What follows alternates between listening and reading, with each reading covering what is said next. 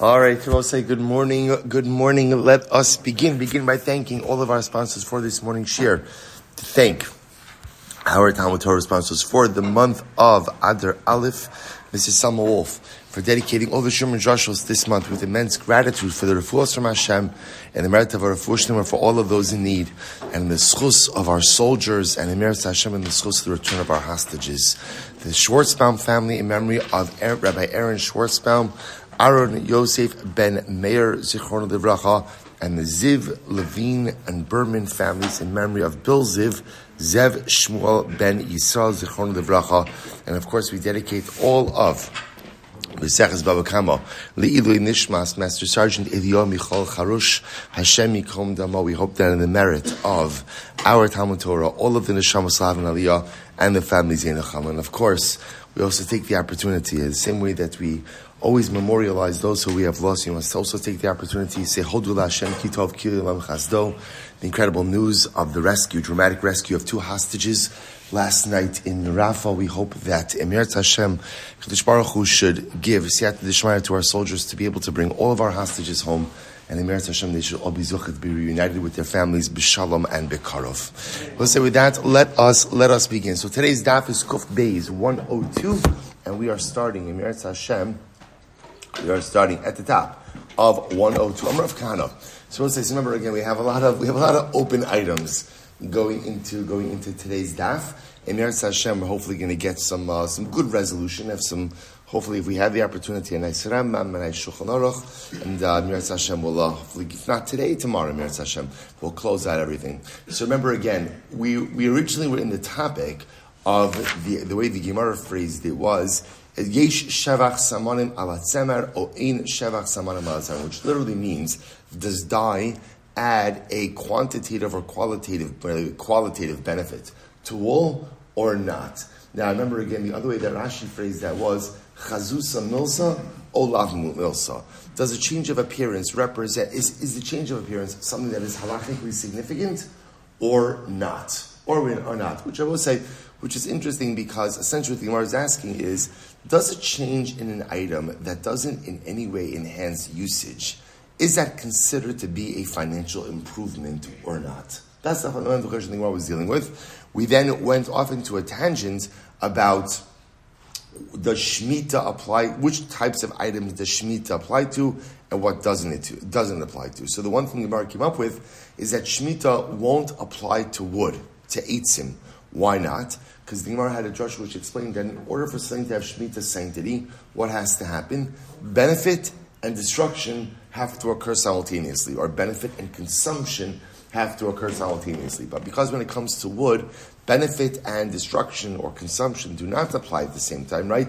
Ultimately, again, the destruction comes immediately when it's kindled, but ultimately, again, the benefit really only comes later on when it turns into coals. So therefore, halacha l'maisa, eitzim are not subject to shvius. So that's what we're picking up with. Amar Rav Kahana, we'll say first line 102a.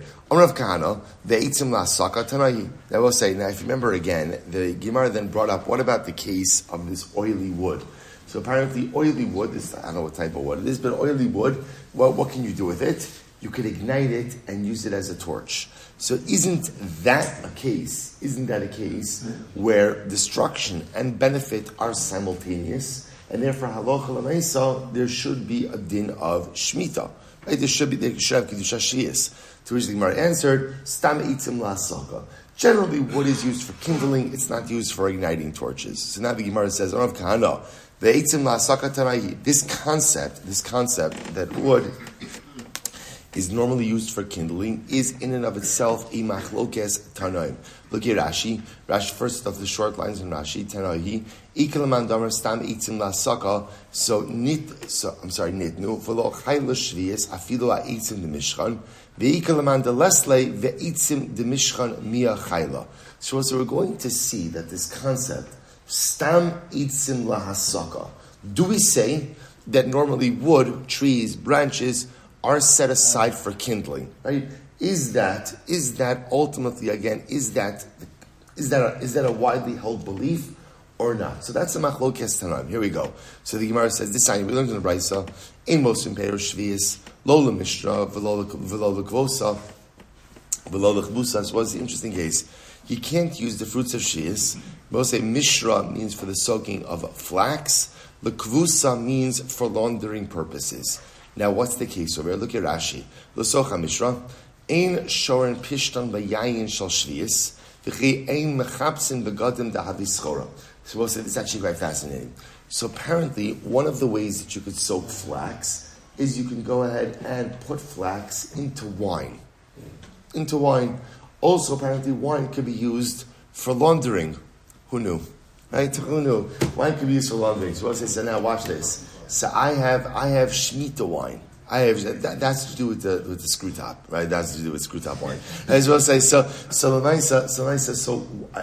now I have Shemitah wine. So now you can't use Shemitah wine to soak your flax, and you can't use Shemitah wine ultimately for your laundry. Now why not? Now Rashi says because use of Shemitah wine for either of these purposes falls under the umbrella of schora. Now we'll say schora literally means what? Business. Now, Rashi over here, Pashtas doesn't literally mean business, but what he means is like this. Shemitah produce, you're allowed to use for consumption purposes. You can't use it pretty much for anything other than consumption, because anything other than consumption essentially falls under the umbrella of commercial, right? And you can't use Shemitah produce for anything that is associated with anything commercial. So therefore, halacha l'maisa, can't use Shemitah wine for the soaking of your... Now again, by the way, this is my own flax, right? This is my own laundry. Nevertheless, you cannot use Shemitah wine for these purposes. Okay? Rabbi Yossi says, Nostin pero shvius l'socha mishra, l'socha gvusa. Rabbi Yossi says, yes, you can. Yes, you can. So what's going on here? My time with the Rabbanon. What's the Rabbanon's logic? Right? Remember again. So the Rabbanon say, you cannot use Shemitah grapes or Shemitah wine. We'll call it either for laundering or for soak or for flax soaking. What's the logic? Amakra, the pasuk says liachla v'lo lemishra, liachla v'lo lekvusa, because the pasuk says explicitly by Shemitah. I will say, what can you do? What can one do with Shemitah produce? What can you do? Eat it. So Shemitah produce is fit for consumption, but it is not fit for any other kind of use. So you could use it to eat, but you can't use it for flax. You could use it to eat, but you can't use it for laundering. Rabbi Yossi says, Amar Kra, lachem, l'chol tzarcheichem. Rabbi Yossi, on the other hand, will dash in the word, lachem, the pasuk says, and also remember again, they're both quoting, this is incredible, they're both quoting from the same pasuk. V'haisa Shabbos ha'aretz lachem li'achla. Lachem la'achla. So the Rabbanan say la'achla means you can use Shemitah produce to eat, but you can't use it for laundering, and you can't use it for flax soaking. And Rabbi Yossi will say, lachem means you could use it for any of your own uses. Right? Can't use it for commercial purposes, but you could use it for any of your own uses. For example, soaking your flax and laundering your clothing. I have v'Rabbanon, nami haksiv lachem. Rabbanon, it also says lachem. What do you do with the lachem? So lachem dumya de la'achla. So also here it is. So ultimately, the Rabbanon will say that ultimately lachem has to be comparable to achla. How so? B'mishana asa ubi'uro shavin. So we'll say, listen to this. This is incredible. We'll say, once again, the Rabbanon say, what is unique about consumption? What's unique about consumption? The achla. The uniqueness is that what? Ultimately, benefit and destruction occur simultaneously, right? When you eat something, I'm benefiting and I'm destroying, so to speak, the item at the same time. So the akhla, according to the Rabbanon, becomes the paradigmatic example of how you are permitted to benefit from Shemitah produce. So therefore, the Rabbanon will agree, lachem also means you could benefit from Shemitah produce even outside of just eating it. As long as what? As long as your benefit is exactly like eating. In other words, any benefit you have from Shemitah produce, the benefit and the destruction have to be simultaneous. Incredible. So the Gemara says, therefore, based on that, Yatsu Mishra Ukvusa Shana Asar Achar Biurin. So we'll say, therefore, this would come to exclude the case of what? Of using Shemitah wine for soaking your laundry or soaking your flax. Why? Because we'll say, listen to this. Ultimately, when does the destruction of the wine take place? When does the destruction of the wine take place? right? Immediately, right? Once you pour the wine into the flax, that's it, it's done, right? Once you pour it into the laundry, it's done. But the benefit only comes sometime later, right? I don't know how long it takes, however long it takes to soak flax or to go ahead and do a load of laundry with wine, right? At the end of the day, that's the amount of time that it takes to get the benefit. It's very interesting. Very interesting. 5. Rabbi Yossi nami haksiv liachla. Rabbi Yossi, ultimately, again, it also says liachla. So what does Rabbi Yossi do with that? Amar lecha hahomi baile lechedisanya. Rabbi Yossi will say ultimately again that you need it for the following brayso. Disanya liachla velo limlugma. So the Gemara says, so you can use it to eat, but not from a lugma. People say, what's malugma? So Rashi just gives a last word over here. We'll say malugma is like a medicinal ointment. A medicinal ointment, right? Something you're going to use to go ahead and smear on the body for some type of medicinal purpose. So you can't use it for malugma. So also is interesting, right? See here, Rabbi Yossi is saying is, Shemitah produce could be used for benefit, but cannot be used for medicinal purposes. So Rabbi Yossi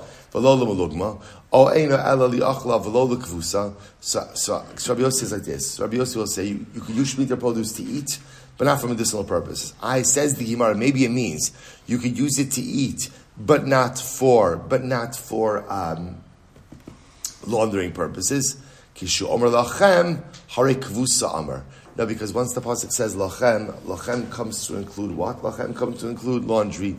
So the Gemara says ha amar hamani makayim liachla. So what does it mean when it says liachla? Liachla velo limalugma. It means to eat it, but ultimately again not to go ahead and use it for this medicinal ointment. So the Gemara says, okay. So let me get this straight. Umara is the rabos hakvusa ulahotzias hamalugma. So we'll say sometimes. Now the Gemara says, I don't understand. Rabbi Yossi, you're including certain things and you're excluding other things, right? So Rabbi Yossi is saying like this, that the achla, let's go back. Remember, Rabbi Yossi says in general, lachem, right? Lachem means you could use Shemitah produce for all types of benefit, personal benefit, okay? Then the achla, Rabbi Yossi says, comes to exclude using it for like a medicinal ointment, right? But yet, you can use it for laundering and flaxing. I'm just going to make that into a verb, right? For laundering and flaxing. So the Gemara says, I don't understand. How do you know what to include and what to exclude? So how do you know ultimately, again, that lachem comes to include laundering and flaxing, but yet excludes the use of truma stuff? Of Shemitah produce for medicinal purposes. So the Gemara says, "Ma rois l'rabos hakvuso l'hotziam l'ugma." How do you know to include permission for laundering and to exclude ultimately use for medicinal ointment? Tushmar says very simple. Rabbi Yossi says, "Mar ba'aniyas hakvusa sheshava b'chaladam umotzi aniyas hamalugma she'ino shava b'chaladam." It's very interesting. Rabbi Yossi will say, "I include laundry." Why? Rabbi say, "Why?" Everyone needs laundry. Everyone needs laundry, and I will exclude the malugba, the medicinal ointment. Why? Not everybody needs that. We'll say very interesting. So in other words, when it comes to permission to use Shemitah produce, Rabbi Yossi would rather use the lachem to include something which by definition is common to the human dynamic, i.e. laundry, and exclude something that may or may not be common to everyone, i.e. the malugma. Okay, so we'll say, so incredible. So we'll say, so this, just if we pause here for just a second, so this is our fundamental machlokes. Remember again, we'll say, how do we get here? The Gemara wanted to say that ultimately, again, stam itzim lahasaka, that ultimately, again, the concept that, actually, let's finish up first the Gemara. So, kiman azlaha desanya. So we'll say, whose opinion is reflected in the following brayso? The achla velo limalugma. Right, that Shemitah produce is permitted for consumption, but not permitted ultimately again for medicinal healing. The achla below the ziluf, or we'll say you could use Shemitah produce for consumption, but not ziluf. We'll say ziluf is literally again sprinkling. Rashi says, or ziluf shemizalfin yayin bebayis V'hainami ein shave b'chol adam sheitzarach ziluf ela adam muna gemuda. So we'll say essentially, ziluf means like people use wine like as like an air freshener, like potpourri, right? You want the house to smell nice, you sprinkle wine.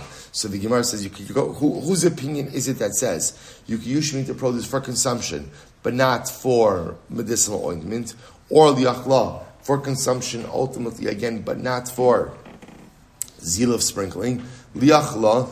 You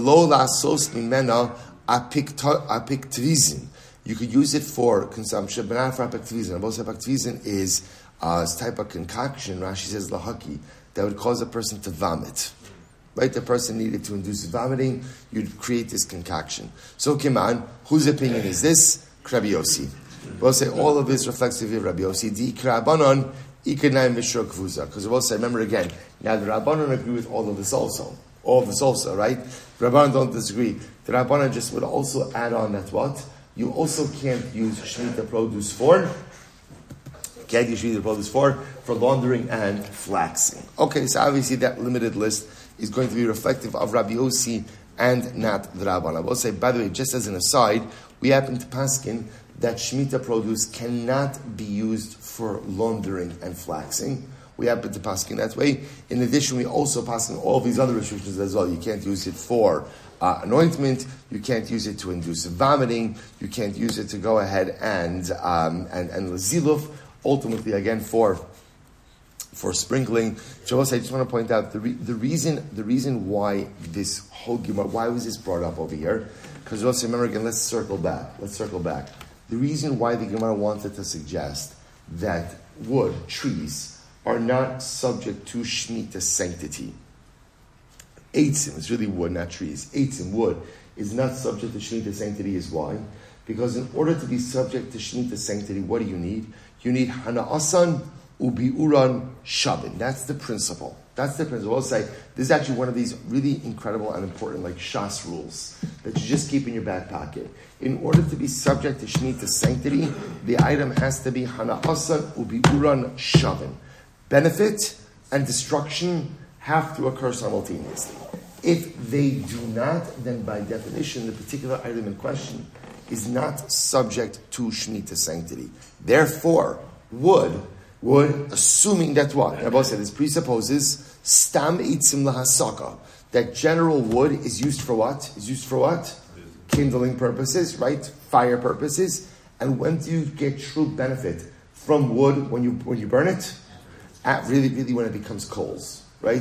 Which means is already after, so to speak, it's been destroyed, right? As soon as you ignite it, it's effectively destroyed.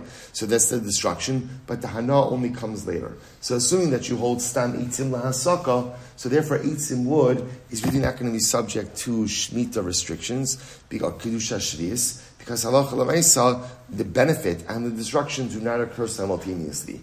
The Gemara just brought that down, that this idea of Hana'asan ubi'uran shavin is a machlokes tanoim. Or I should say, stam itzim la'asaka is a machlokes tanoim. That's all. So again, ultimately, that the Rabbanan are going to hold, that halacha l'maisa, you can't use peros shvius, right? You cannot use peros shvius.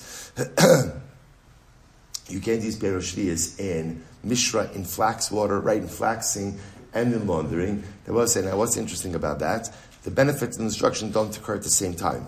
Just interesting to point out, right? In other words, destruction of the wine occurs immediately.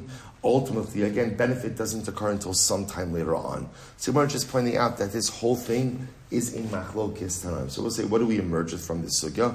So number one, we emerge with the concept that this principle by Shemitah. We also emerge with the idea, just halacha l'maisa, all of these things that we mentioned are prohibited when it comes to Shemitah produce. No laundering, no flaxing, no ointments, no sprinkling. Right? Shemitah produce could be used for consumption. That's pretty much it. But any of these secondary uses are going to be prohibited. Good. So I'll say let's go back to now. Actually, just before we go right there, how do we paskin? Let's just close the circle over here. So how do we paskin halacha l'maisa with the coloring of the wall? Right. So in other words, very again, we'll say how did this whole thing start? This whole thing started ultimately again. Do we say that a change in appearance is halachically significant or not? So listen to the way the Rambam deals with this. So the Rambam Hilchos Gzela v'Aveda, laws of theft Perek Gimel, Halacha, what is Halacha Yud? See, here it is. Misha hayalot semer v'samanim shruyim, uba echa v'tzava asam v'samanan, shlomi das chavero. So mishalim lo dmei ma shehifsid b'tzemer, ve'inu mechashe lo shevach samanim al gabi atzemer. So we'll say, now listen to this. Essentially, the Gemara says as follows. If I go over to Ruvain, and Ruvain has wool and dye. Wool and dye. And what do? I dye his wool. And now I give him back his dyed wool. So I'll say, now, if you're Ruvain, what's your claim? You owe me what? Wool and dye. But I don't want to dye in the wool. I want to dye separately. So the Rambam paskins in this kind of case that halacha l'maisa, we value damages in what did I deprive Ruvain of by dyeing his wool. In other words, because there is a potential loss that could come from that, or there is some type of potential damage, but ultimately the Rambam says we do not take into account any type of benefit, any type of shevach that ultimately resulted from the dyeing of the wool itself. So in other words, what we look at in this particular case is halacha l'maisa, did I cause damage to Ruvain by dyeing his wool? If I caused damage, then ultimately I'm going to have to pay the wool plus damage. Right? However, if halacha l'maisa, I didn't cause any damage, I give it back as is, and we do not take into account essentially the impact of the dye on the wool, which essentially is the Rambam teaching us about. Now again, this is the unique case where both items belong to the same person, right? Obviously, if both items belong to two different people, that's a different kind of case. But assuming that halacha l'maisa, the dye wool really went ahead and belonged to the same person, assuming that I did not cause any change in the value of the wool, essentially what do? I give back the wool and shalom ha'yisrael. Okay, so since the way the Rambam is saying is that halacha l'maisa chazusa lav milsa, change in appearance is not halachically significant. It appears the way the Rambam is paskening. Okay, let's go back there. Says the Gemara, Yehuda Omer Ima Shavach. So let's remember again. Let's go back to the Mishnah for just a moment. And it's all, the truth is that we're going to have to, I'm giving you the Rambam just to kind of satiate you a little bit. I know you're hungry, you're chomping at the bit for a little bit of resolution from yesterday. So that's why I didn't want to leave you in that state of existential, halachic anxiety. So I wanted to give you a little bit just to satisfy you. But l'maisa, we're not finished yet. There's still more. Because remember, the real machlokes ultimately is Rabbi Yehuda and Rabbi Meir in the Mishnah. Right? Remember again, what was that case? That case was ultimately again, what was it? Yeah, that was the case of the Tzvala Adam Tzava Shachar Tzava Adam. So say that was the case where ultimately again, I hire Ruvain to dye my wool. I hire him to dye it red, he dyes it black, or vice versa. What's the halacha? Rabbi Meir Omer no sin lo demeit samro. Rabbi Meir says in that case, what's the halacha? What do I pay Ruvain? What does Ruvain pay me? Ruvain pays me ultimately again the value of my wool. We'll say, remember again, we got a lot of stuff going on over here. What does Rabbi Meir hold? What does Rabbi Meir hold? Shinui kona. Both say, got to have these things, right? Shinui kona, which means that when you take something and you change it, what effectively happens? Right? You acquire the item. So therefore, again, when I give the wool to Ruvain and Ruvain I wanted to dye it black, he dyed it red, he effectively acquires the item. He acquires the dyed wool. So it's pretty much, he's like a thief. Now, again, he's not a thief, but halachically, he's kind of like theft. Why? Because it was essentially he acquires the item and he owes me the value of the item at the time, from the time that he got it. So for halacha l'maisa, he owes the value of the wool. Shinui kona. Rabbi Yehuda says, no, that's not the way it works. Rabbi Yehuda says, Ruvain gives me back the wool. So now I have dyed wool. So essentially, what do we look at? We look at there are two potential values over here. Number one, there's Ruvain's expenses, and number two, there's appreciation. Because the assumption always is that dyed wool will always be more valuable than undyed wool. Now, granted, he dyed it the wrong color, right? I wanted it black, he dyed it red. So according to Rabbi Yehuda, what do we look at? We look at either, we have two values. Ruvain's expenses, the dyer's expenses, or the appreciation. And Rabbi Yehuda says, I, the owner of the wool, am obligated to pay the lesser of those two amounts. Right? The lesser of appreciation or expenses. Okay, so now let's get into that. Here we go. Rabbi Huda Omer, Ima Shevach. So Yosef Rav Yosef Achorid Rabbi Abba Kamed Rav Kuna. Well, let's listen to this. We'll say. So Rav Yosef was sitting behind Rabbi Abba in front of Rav Huna. Yosef Rav Huna v'Ka'amar, and Rav Huna was sitting there and he said at his house, "V'Ka'amar halacha Rabbi Yeshua ben Karcha, halacha Rabbi Huda." And he said the halacha follows Rabbi Yeshua ben Karcha, and the halacha follows Rabbi Huda. Okay, Ahadrinu Rav Yosef la'apei. So ultimately, again, Rav Yosef turned away. So you have Rav Huna saying the halacha follows Rabbi Yeshua ben Karcha and Rabbi Huda, and Rav Yosef turns away. And I will say, now that turning away, that's a shtach, right? That's a shtach, right? So that's turning away in displeasure. In displeasure. So the Gemara says, Amar bishlam Rabbi Yeshua ben Karcha, it's tirich. So I understand why Rav Huna has to say that the halacha follows Rabbi Yeshua ben Karcha. Why? Sagadait Chamina, one would have thought, Yochid, now we have no idea what Rabbi Yeshua ben Karcha said. Right? So we'll have to see. But I would have, maybe there's a need to say it. Why? Because Yochid, Rabbi Rabbim, because also when you have Machlokas in the individual, and Rabbim and the group, the halacha follows the Rabbim. Kamash Malon halacha ki Yochid. But in this case over here, the halacha is Rabbi ben Karcha. Okay. So the Gemara says, by the way, Rabbi Yeshua ben Karcha Mahi. Just, I don't mean to interrupt over here. Right? What did Rabbi Yeshua ben Karcha say? Right? What did he say? Here we go. This is very interesting. The Sanya, Rabbi Yeshua ben Karcha Omer. It's fascinating halacha. Malva b'shtar in Ephraim mehen, malva al pen Ephraim mehen. So what's okay? A little bit of background. Meseches Avodah Zarah. You see Rashi, malva b'shtar in Ephraim mehen. Rashi lifnei idehen mipnei shesimcha hilo va'azul model la'akum yom chagam. So also listen to this. This is incredible. There's the Gemara Meseches Avodah Zarah that says, within 3 days of a Gentile Yom Tiv, ultimately, again, you should not collect the debt from a Gentile. Right? What's the logic I was saying? Because if I collect the debt from the Gentile, going right before his Yom Tiv, what's going to happen? He's going to go to his house of Avodah Zarah, and what is he going to do? He's going to give Shevach v'hodah to his Avodah Zarah. Why I was saying? Because there is such a good feeling that comes when you repay your debts. It's a good feeling that comes when you repay your debts. And he's going to channel that good feeling ultimately to his Avodah Zarah. And therefore, to a certain degree, you are facilitating heightened connection between an Akum and his Avodah Zarah. And I will say, a Yid can't have that level of involvement even within his Avodah Zarah. So therefore, I will say, therefore, the halacha is, milva b'shtar ein Ephraim mehen. So Rabbi Yeshua ben Karcha qualifies this halacha. I will say, by the way, it's such a fascinating halacha in general, which ultimately, if you think about it, by the way, what it tells you is, let's say, and we know this just from our own lives, not the Avodah Zarah piece, but the payment of debts piece. When you pay off a debt, and by the way, lav dafka, it's a financial debt. When you come through on something that you are obligated to do, the feeling of accomplishment, right? And the feeling of just often you also feel like 1,000,000 pounds lighter, right? I had an obligation, let's say so many times in life, there are things we have to do, and for whatever the reason, we just kick the can down the road, right? We just don't want to deal with it. And then we realize that not dealing with stuff, right? I don't want to deal with it because it's just so much, it's so difficult.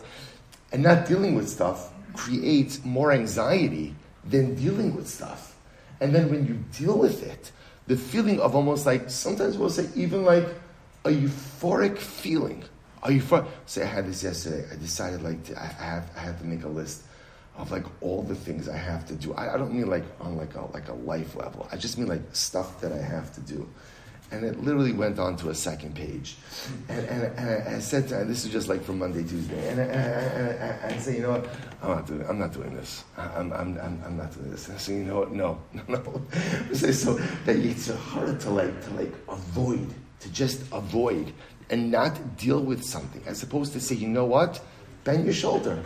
It didn't include the Super Bowl, by the way. I just want to point out. Right? I just want to say, so Rahman al-Islam, right? So I'll say, okay, different. I actually was very good. I didn't say anything yesterday.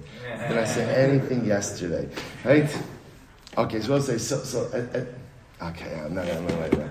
Let's say, so Lamaisa, this idea that when you bend your shoulder and you do the things you have to do and you stop delaying and you stop procrastinating and you actually accomplish, the feeling, almost like the spirit, what do you see? It's almost like a spiritually euphoric feeling you get when you accomplish the things that are upon you in life. And I will say again, we're not even talking about over here lofty spiritual things.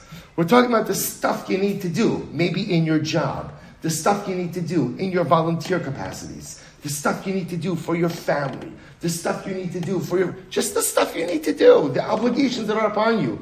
And instead of just ignoring it, you actually do it. It's euphoric.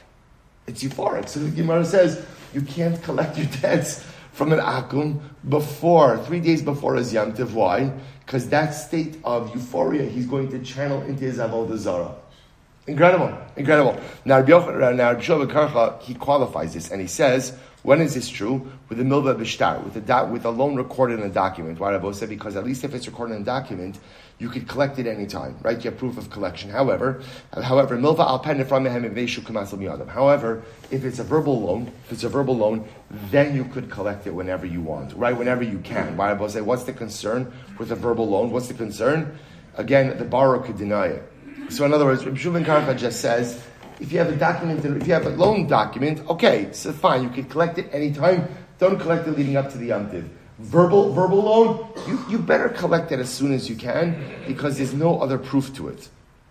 So therefore, that's why I have to say halachas like Rabbi Shmuel Karcha. However, halachas Rabbi Yehuda lamali. So we'll say, why do you have to say halachas like Rabbi Yehuda? We'll say, after all, now why is it so obvious that halachas like Rabbi Yehuda? Why? Machlokes v'achar kach stamhi, v'machlokes v'achar kach stam halacha kistam. I'll tell you why. It is obvious that halachas like Rabbi Yehuda. Why? Because we'll say, we have a concept like this. Our Mishnah, there's a concept of machlokes. When you have a machlokes, and then ultimately again you have a stam Mishnah afterwards. Stam Mishnah means Mishnah without attribution. So when you have a machlokes, and the machlokes is followed up by a stam, and that stam supports one of the previously aforementioned opinions, then the halacha goes like that aforementioned opinion. So I will say, so apparently, there is our Mishnah, which has a machlokes Rabbi Yehuda and Rabbi Meir. And again, what does Rabbi Yehuda say? Rabbi Yehuda says that I give the wool to Ruvain to dye it black. He dyes it red. So I will say, what's the obligation? So now Ruvain gives me back red wool. Did I want red wool? No. So do I have to pay? Do I have to pay Ruvain? Yes. What do I have to pay him? The lesser of expenses or appreciation. That's what I have to pay him. So halachas like Rabbi Yehuda. And I will say, apparently it's obvious that halachas like Rabbi Yehuda. Why? Because you have machlokes, our Mishnah, and then a stam Mishnah which supports Rabbi Yehuda. Where's the stam? Machlokes Bava Kama. So our machlokes is here. We'll say in our Mishnah, I gave Reuven the wool to dye red, and he dyed it black. Shachut tzava Adam, or vice versa. Rabbi Meir Omer no saying samra. Rabbi Meir says, Reuven has to give me back the value of my wool. He's like a thief, essentially. Give me back the value of the object. Rabbi Yehuda Omer ima shevach yesra al yitzia nosen as yitzia, v'ma yitzia yisra al shevach nosen as shevach. Rabbi Yehuda says, no. I, the owner of the wool, get back my wool and pay the lesser of expenses or appreciation. So we'll say, that's our Mishnah. That's our machlokes. That's our Mishnah. Ustam bebab mitzia. And then there's a stam Mishnah above mitzia. What's the stam Mishnah? Disnan kala mishane yado ala tachtona. Ultimately, any of us listen to this. It's incredible.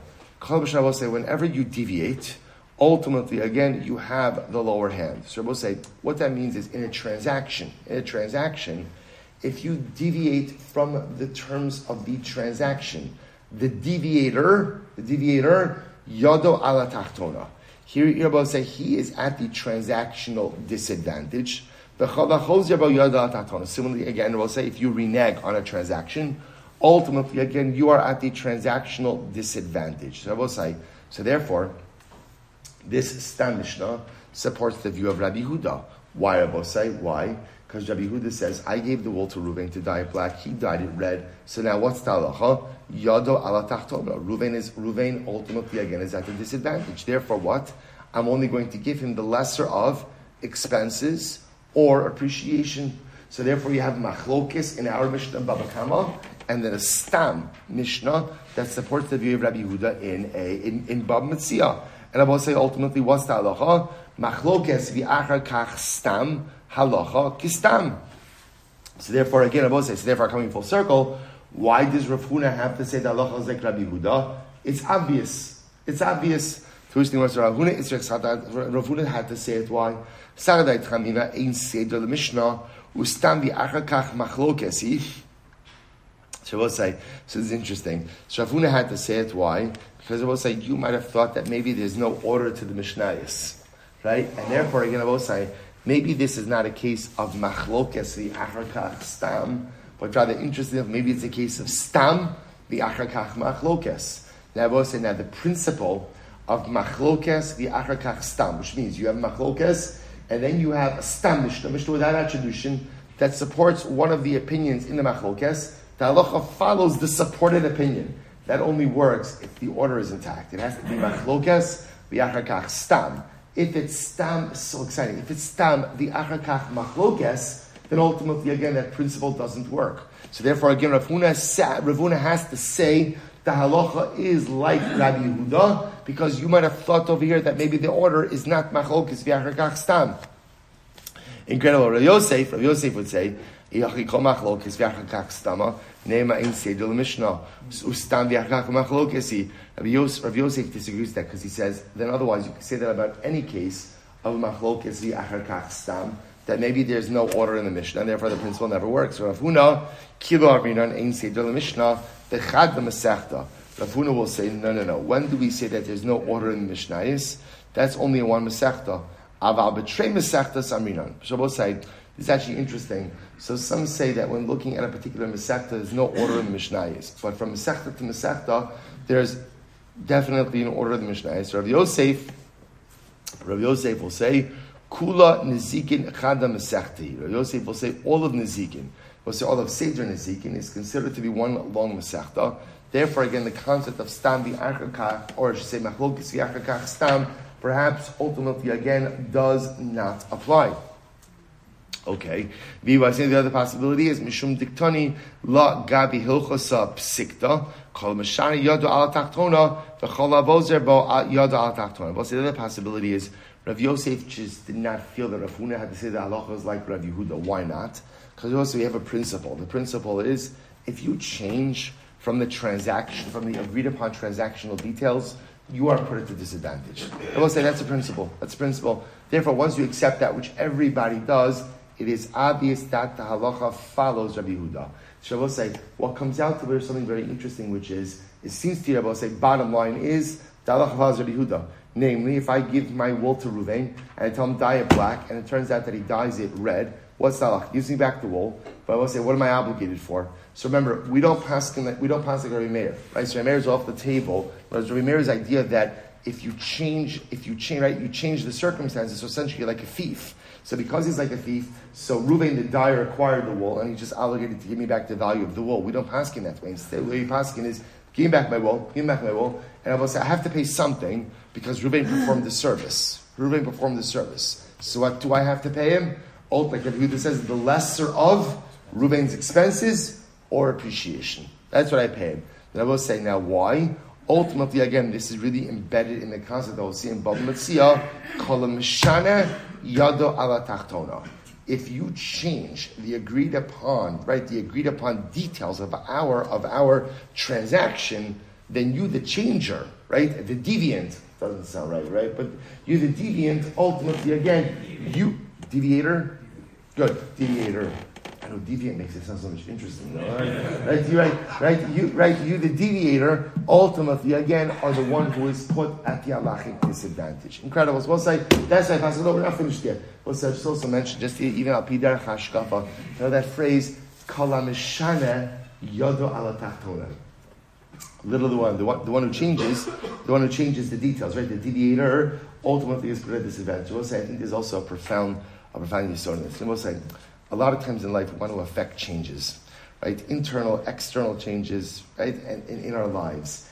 And sometimes we think that when you make the right changes, right? Changes that are good for my personal kedusha, for the kedusha of my lifestyle, we kind of often operate with the assumption that if you do the right things in life, everything should fall into place immediately.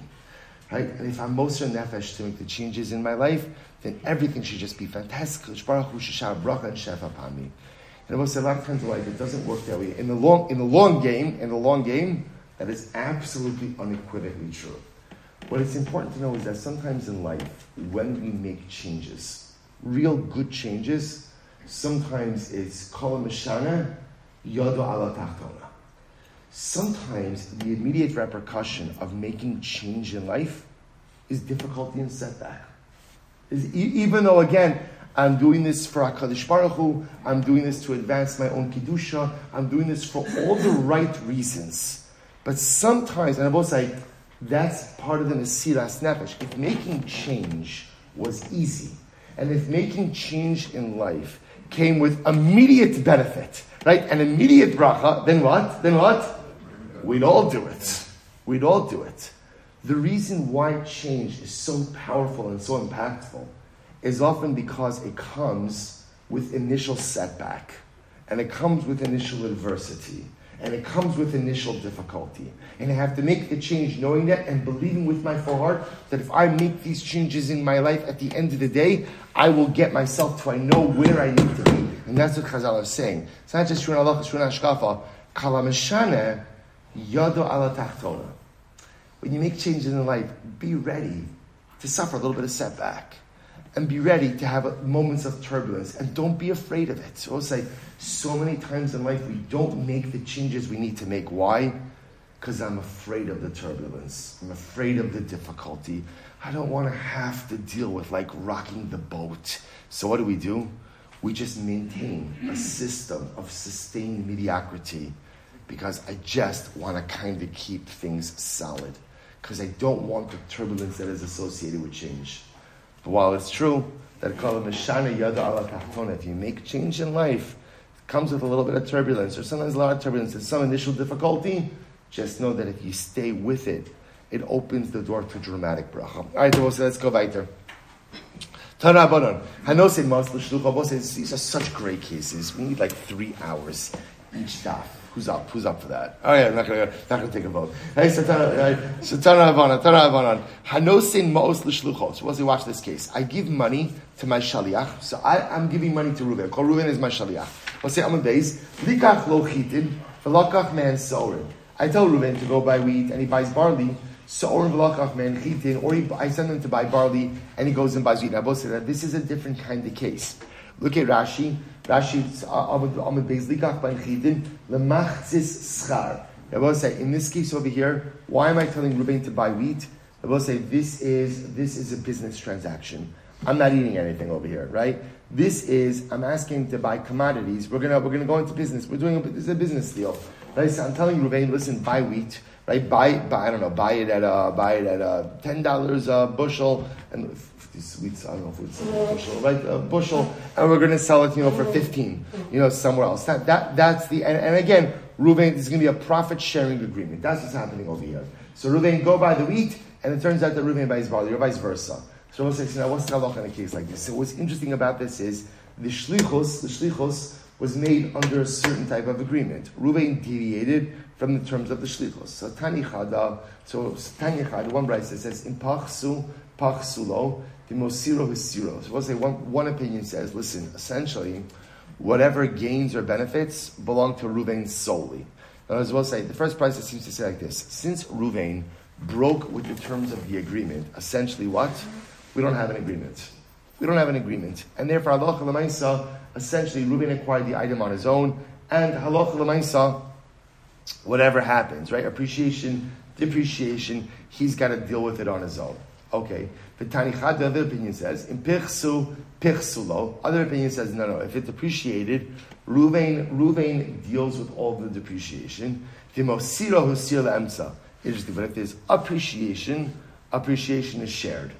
Okay, so I'll say very interesting. So what is this? So Rabbi Yochanan lo kasha. Rabbi Yochanan says it's not a contradiction. Ha Rabbi Meir, ha Rabbi Yehuda. We'll say it's our Mishnah. So we'll say the first price that says whether it appreciated or depreciated, it all belongs to Reuven. We'll say whose opinion is that? That's Rabbi Meir. What does Rabbi Meir hold? What does Rabbi Meir hold? Rabbi Meir holds that if you're entrusted to do something and you deviate, then what's the halakha? Essentially, you're like a ganef. you're like a ganef. Now again, I will say, I want to be clear.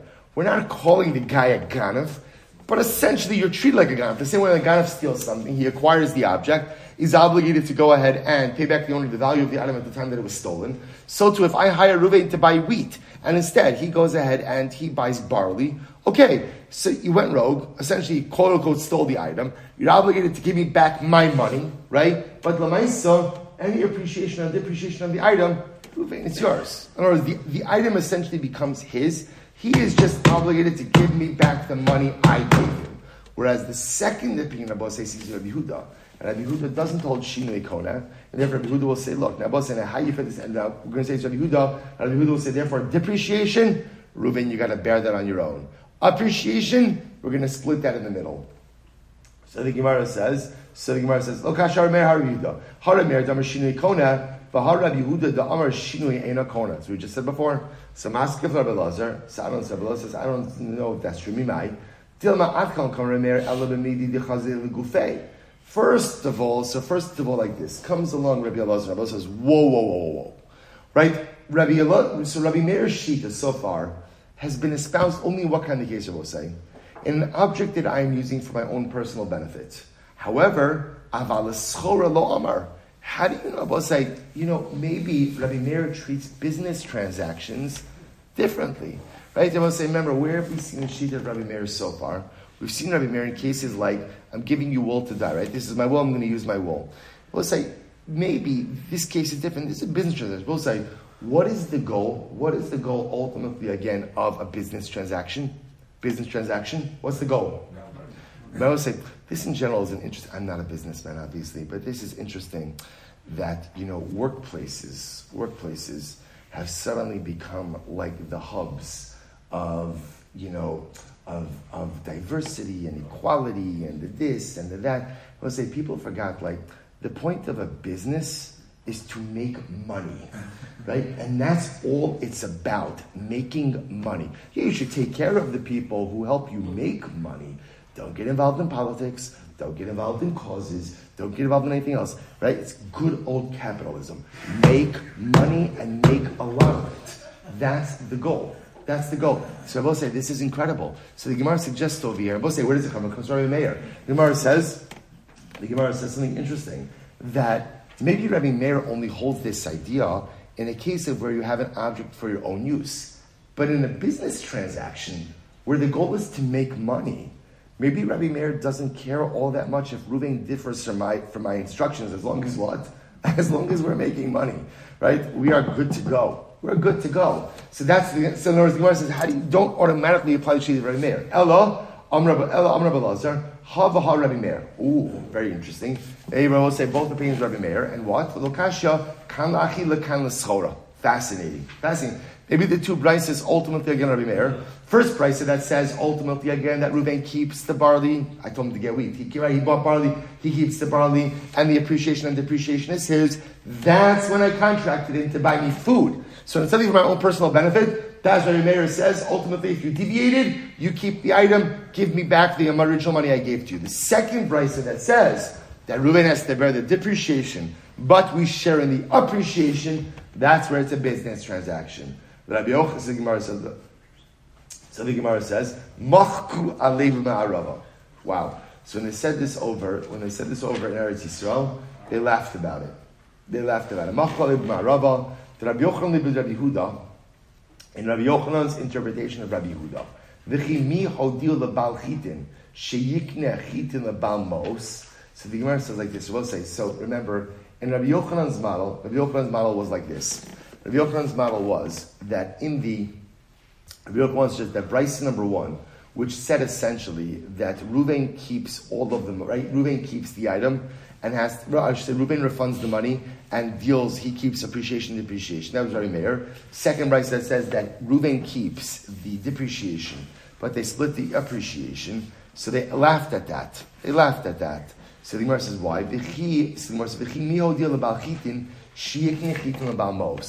Who told the owner of the wheat that he should go ahead and, or that he can, or that he should convey part of the ownership to the owner of the money? Now, what does that mean? Take a look at Rashi.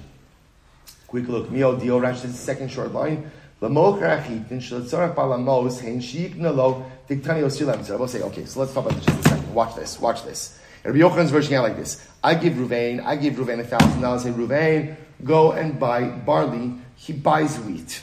Now I will say, now what's the halacha? The halacha is if it appreciates, what happens? We share the appreciation. Now both sides, but yet if it depreciates, ultimately Ruvain shares all the depreciation. Shabbos says, now what the Gemara is essentially asking is, why does Ruvain have to share depreciation? After all, what? After all, Ruvain is the one who bought the wheat, right? He bought the wheat. So Lamaisa now, when the person sold the wheat, he sold the wheat to Ruvain, right? He sold the wheat to Ruvain. If he sold the wheat to Ruvain, then why do I get any share in the appreciation at all? Right? Ruvain should really have all of the appreciation himself. Right? At the end of the day, in other words, Lamaisa, what I was also asking over here is, in other words, obviously, if you're making him bear all of the depreciation, that means he has some level of almost like exclusive ownership over that object. So then why doesn't his exclusive ownership ultimately devolve upon the appreciation as well? Let him keep the entire appreciation. Who, in other words, we'll say, the only way that would work is if the owner of the wheat had in mind to convey to me some chelik of this. So I'm asking for Rav Shalom bar sas parati. Ihaki, if that's the case, afilu chitin dechitin amilo. Rabbi, you can ask that in any case. In any case where let's say I give Ruvain money to go buy wheat. And what? I will say, he buys wheat. He's the guy who contracted with the wheat salesman. If so, essentially he's the buyer. If he's the buyer, then maybe he should get to keep all appreciation in general. In other words, we'll say, what halachically compels him to share that appreciation with me, the owner of the money? So the Gemara says, Rabbi Yavo, shiny chitin d'shlichusei ka'avid. V'chi balabayis. And Rabbi will say it's different. When I contract Ruvain to buy wheat and he buys wheat, Rabbi will say, what is that? That's shlichus. I will say, what's shlichus? What's the principle of shlichus? Shlucho shal adam kimoso. Your shaliach is an extension of you. Teida, we'll say, I'll show you this is true. Teida is an interesting case. Echad hamakdish nechasa ve'echad hamarachis hasra. Listen to this. If you decide to consecrate your property, right? Or you decide ultimately again to make an erech vow. Erech vow means you pledge your value to the Beis HaMikdash. Ein lo biksus ishto v'lo biksus banav v'lo b'tzeva shetzavan l'shma. Shabbos say, listen to this. What's not included in your vow? What's not included in your vow? Your wife's clothing, your children's clothing, any clothing that you dyed ultimately again for them. V'lo b'sandalim chadashim shalach l'shma, or not for any new shoes or any new items that you bought from them. I was well say, if you're makdish your stuff, that stuff is all right. That hektish or that era is only on your stuff. It does not devolve upon your wife's and children's stuff. V'amai, why not? So I don't understand. Let's say I bought my wife a dyed article of clothing. So I will say, I bought it from the seller. So ultimately, again, if I'm makdish my property, why doesn't that dyed item become hektish as well? After all, who told the seller to be maknit to my wife? It belongs to me. I will say, even talking about a case where I didn't give it to my wife yet, right? It belongs to me. So if it belongs to me, why doesn't hektish devolve upon that as well? Allah mishum damina dishlichusei ka'avid ukiyad ishto dami hachanam ishlichusei ka'avid ukiyad balabayis dami. So I will say, so ultimately, why is it? Because when I buy something for my wife, essentially, what am I doing? I'm acting essentially as her shaliach, and therefore, again, as her shaliach, therefore the object becomes hers from the time of the purchase, and therefore never really enters into my ownership. So to Rabbi say, the halacha seems to be that when I send the shaliach to go ahead and do something, and he complies with my wishes, he is my extension, and therefore halacha l'maisa, the object becomes mine from the beginning. Masha'inkin, if he doesn't comply with my wishes, that's when things begin to get a little bit rocky. So stop over for today. We're going to pick up. I'm kind of leaving you off in the middle of the sugya. We'll pick up with it tomorrow. Tremendous stuff. Shkoyach.